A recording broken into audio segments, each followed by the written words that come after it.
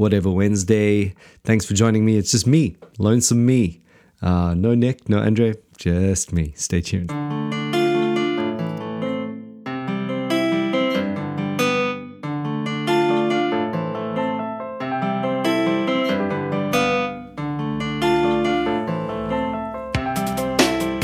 All right, so Whatever Wednesday, man, I've had a crazy Wednesday.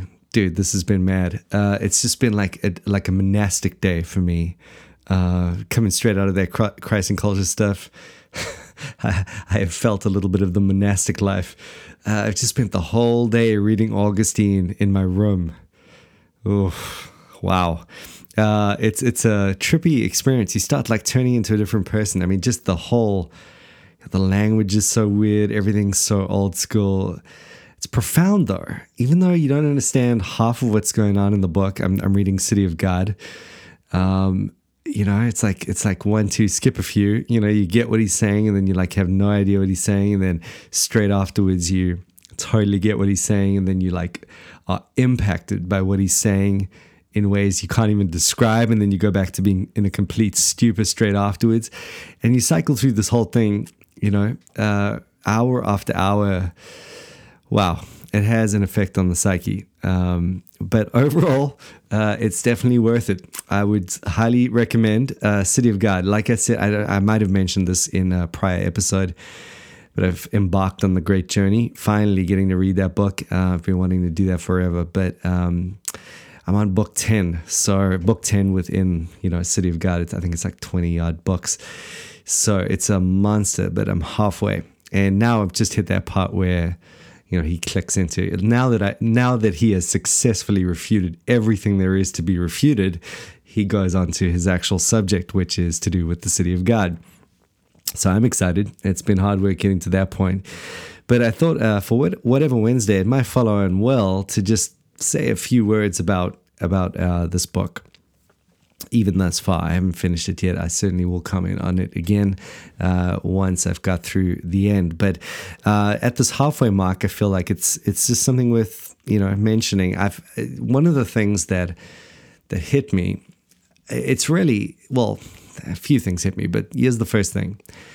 It is so crazy reading that book because you get a sense every now and again like, wow, he is so close to the action, the action being all the stuff of the New Testament.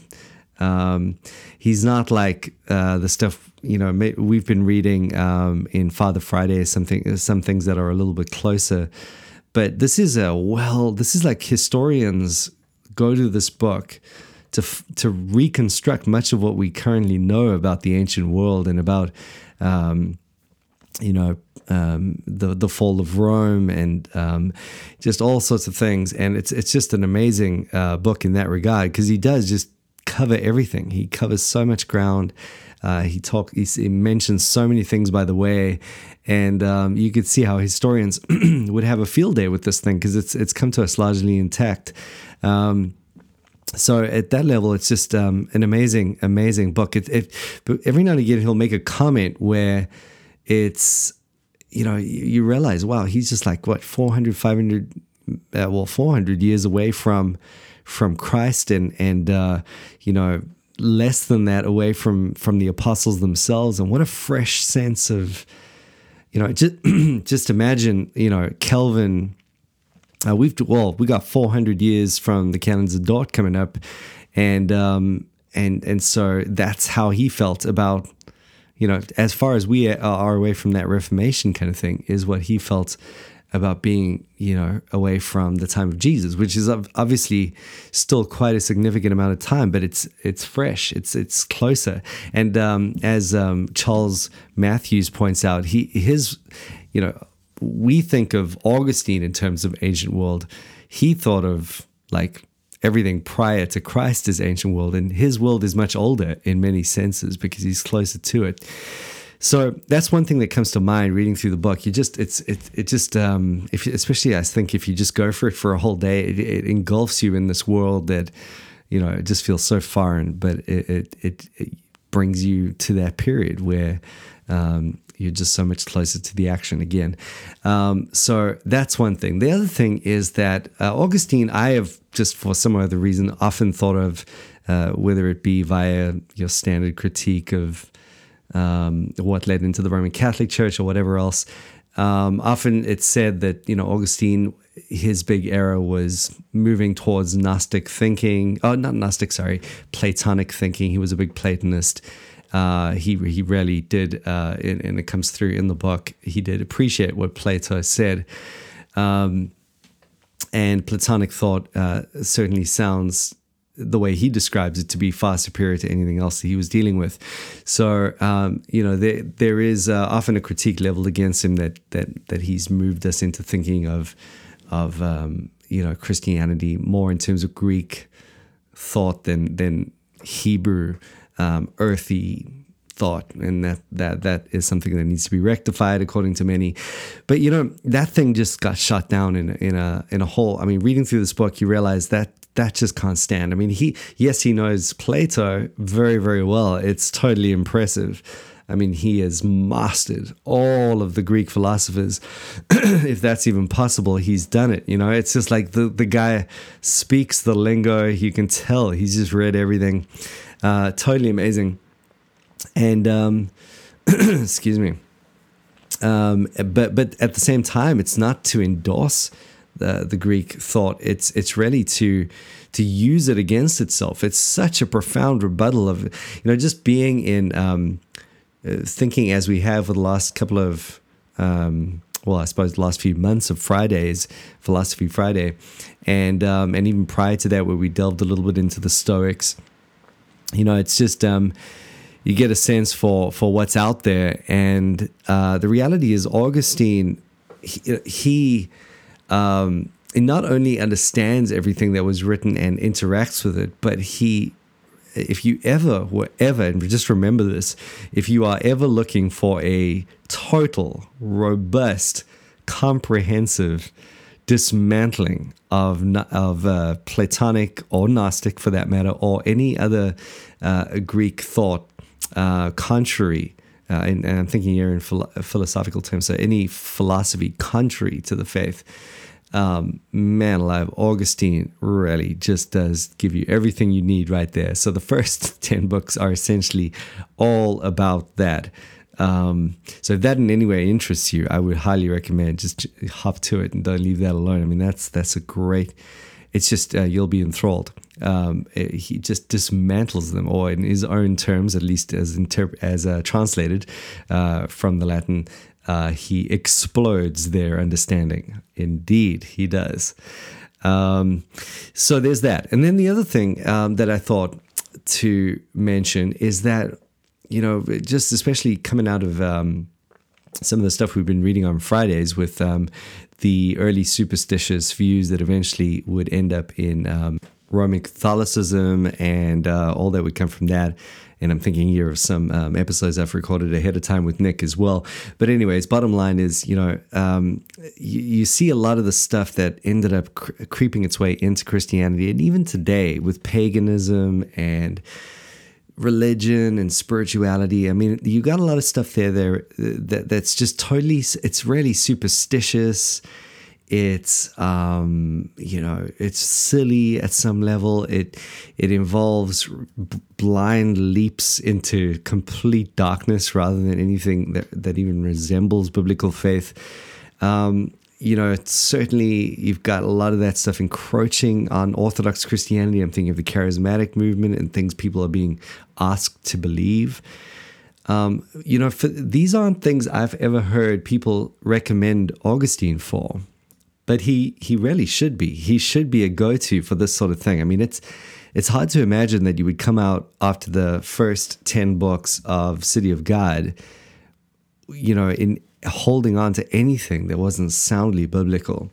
I mean, he's taken on the Greeks and their stupid ideas with regard to, or the Romans at least as well, so directly with their ideas regarding worship of gods and all these superstitious beliefs, and it's just amazing to me how it anticipates so much of what would eventuate out of that Roman Catholic tradition. I mean, it's almost like he's refuting everything that would come from Rome ahead of time before it actually emerges.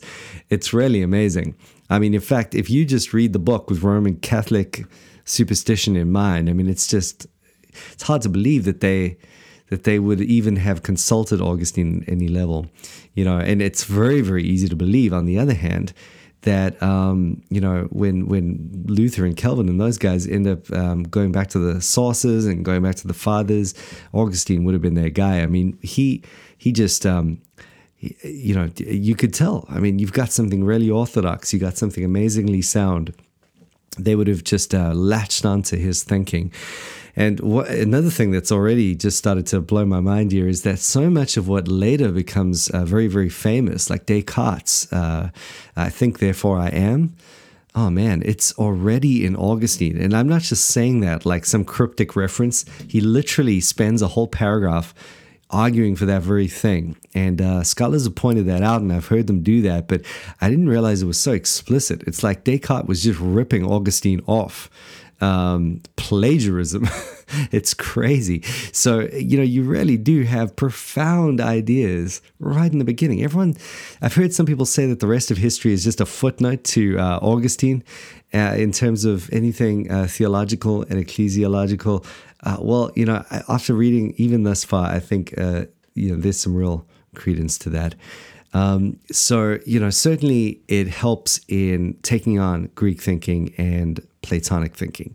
Secondly, again, just in terms of perhaps a bit more of a contemporary reason to read the book, it takes on anything superstitious, anything falsely religious, anything of any kind of pagan quality. It forms a helpful rebuttal to those things. So go and check that out if you are interested.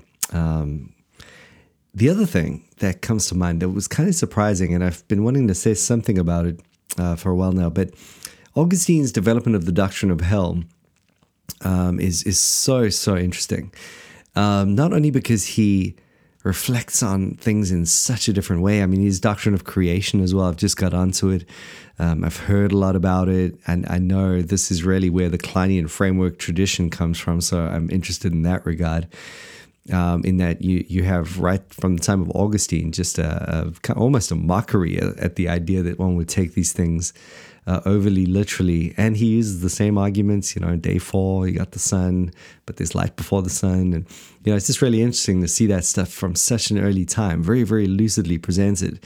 Augustine is the man, in terms of church fathers, it's just incredible. But his doctrine of hell as well, he approaches it from this deeply philosophical level that makes incredible sense and so fresh. It's just such a fresh approach in terms of so much of what you hear now. In that now, typically when you think of annihilationism, one thinks of a doctrine that tries to compromise hell. That we don't want the doctrine of hell, and therefore to soften that idea, we would go for an annihilationist concept. I don't buy that, by the way, just to make that clear.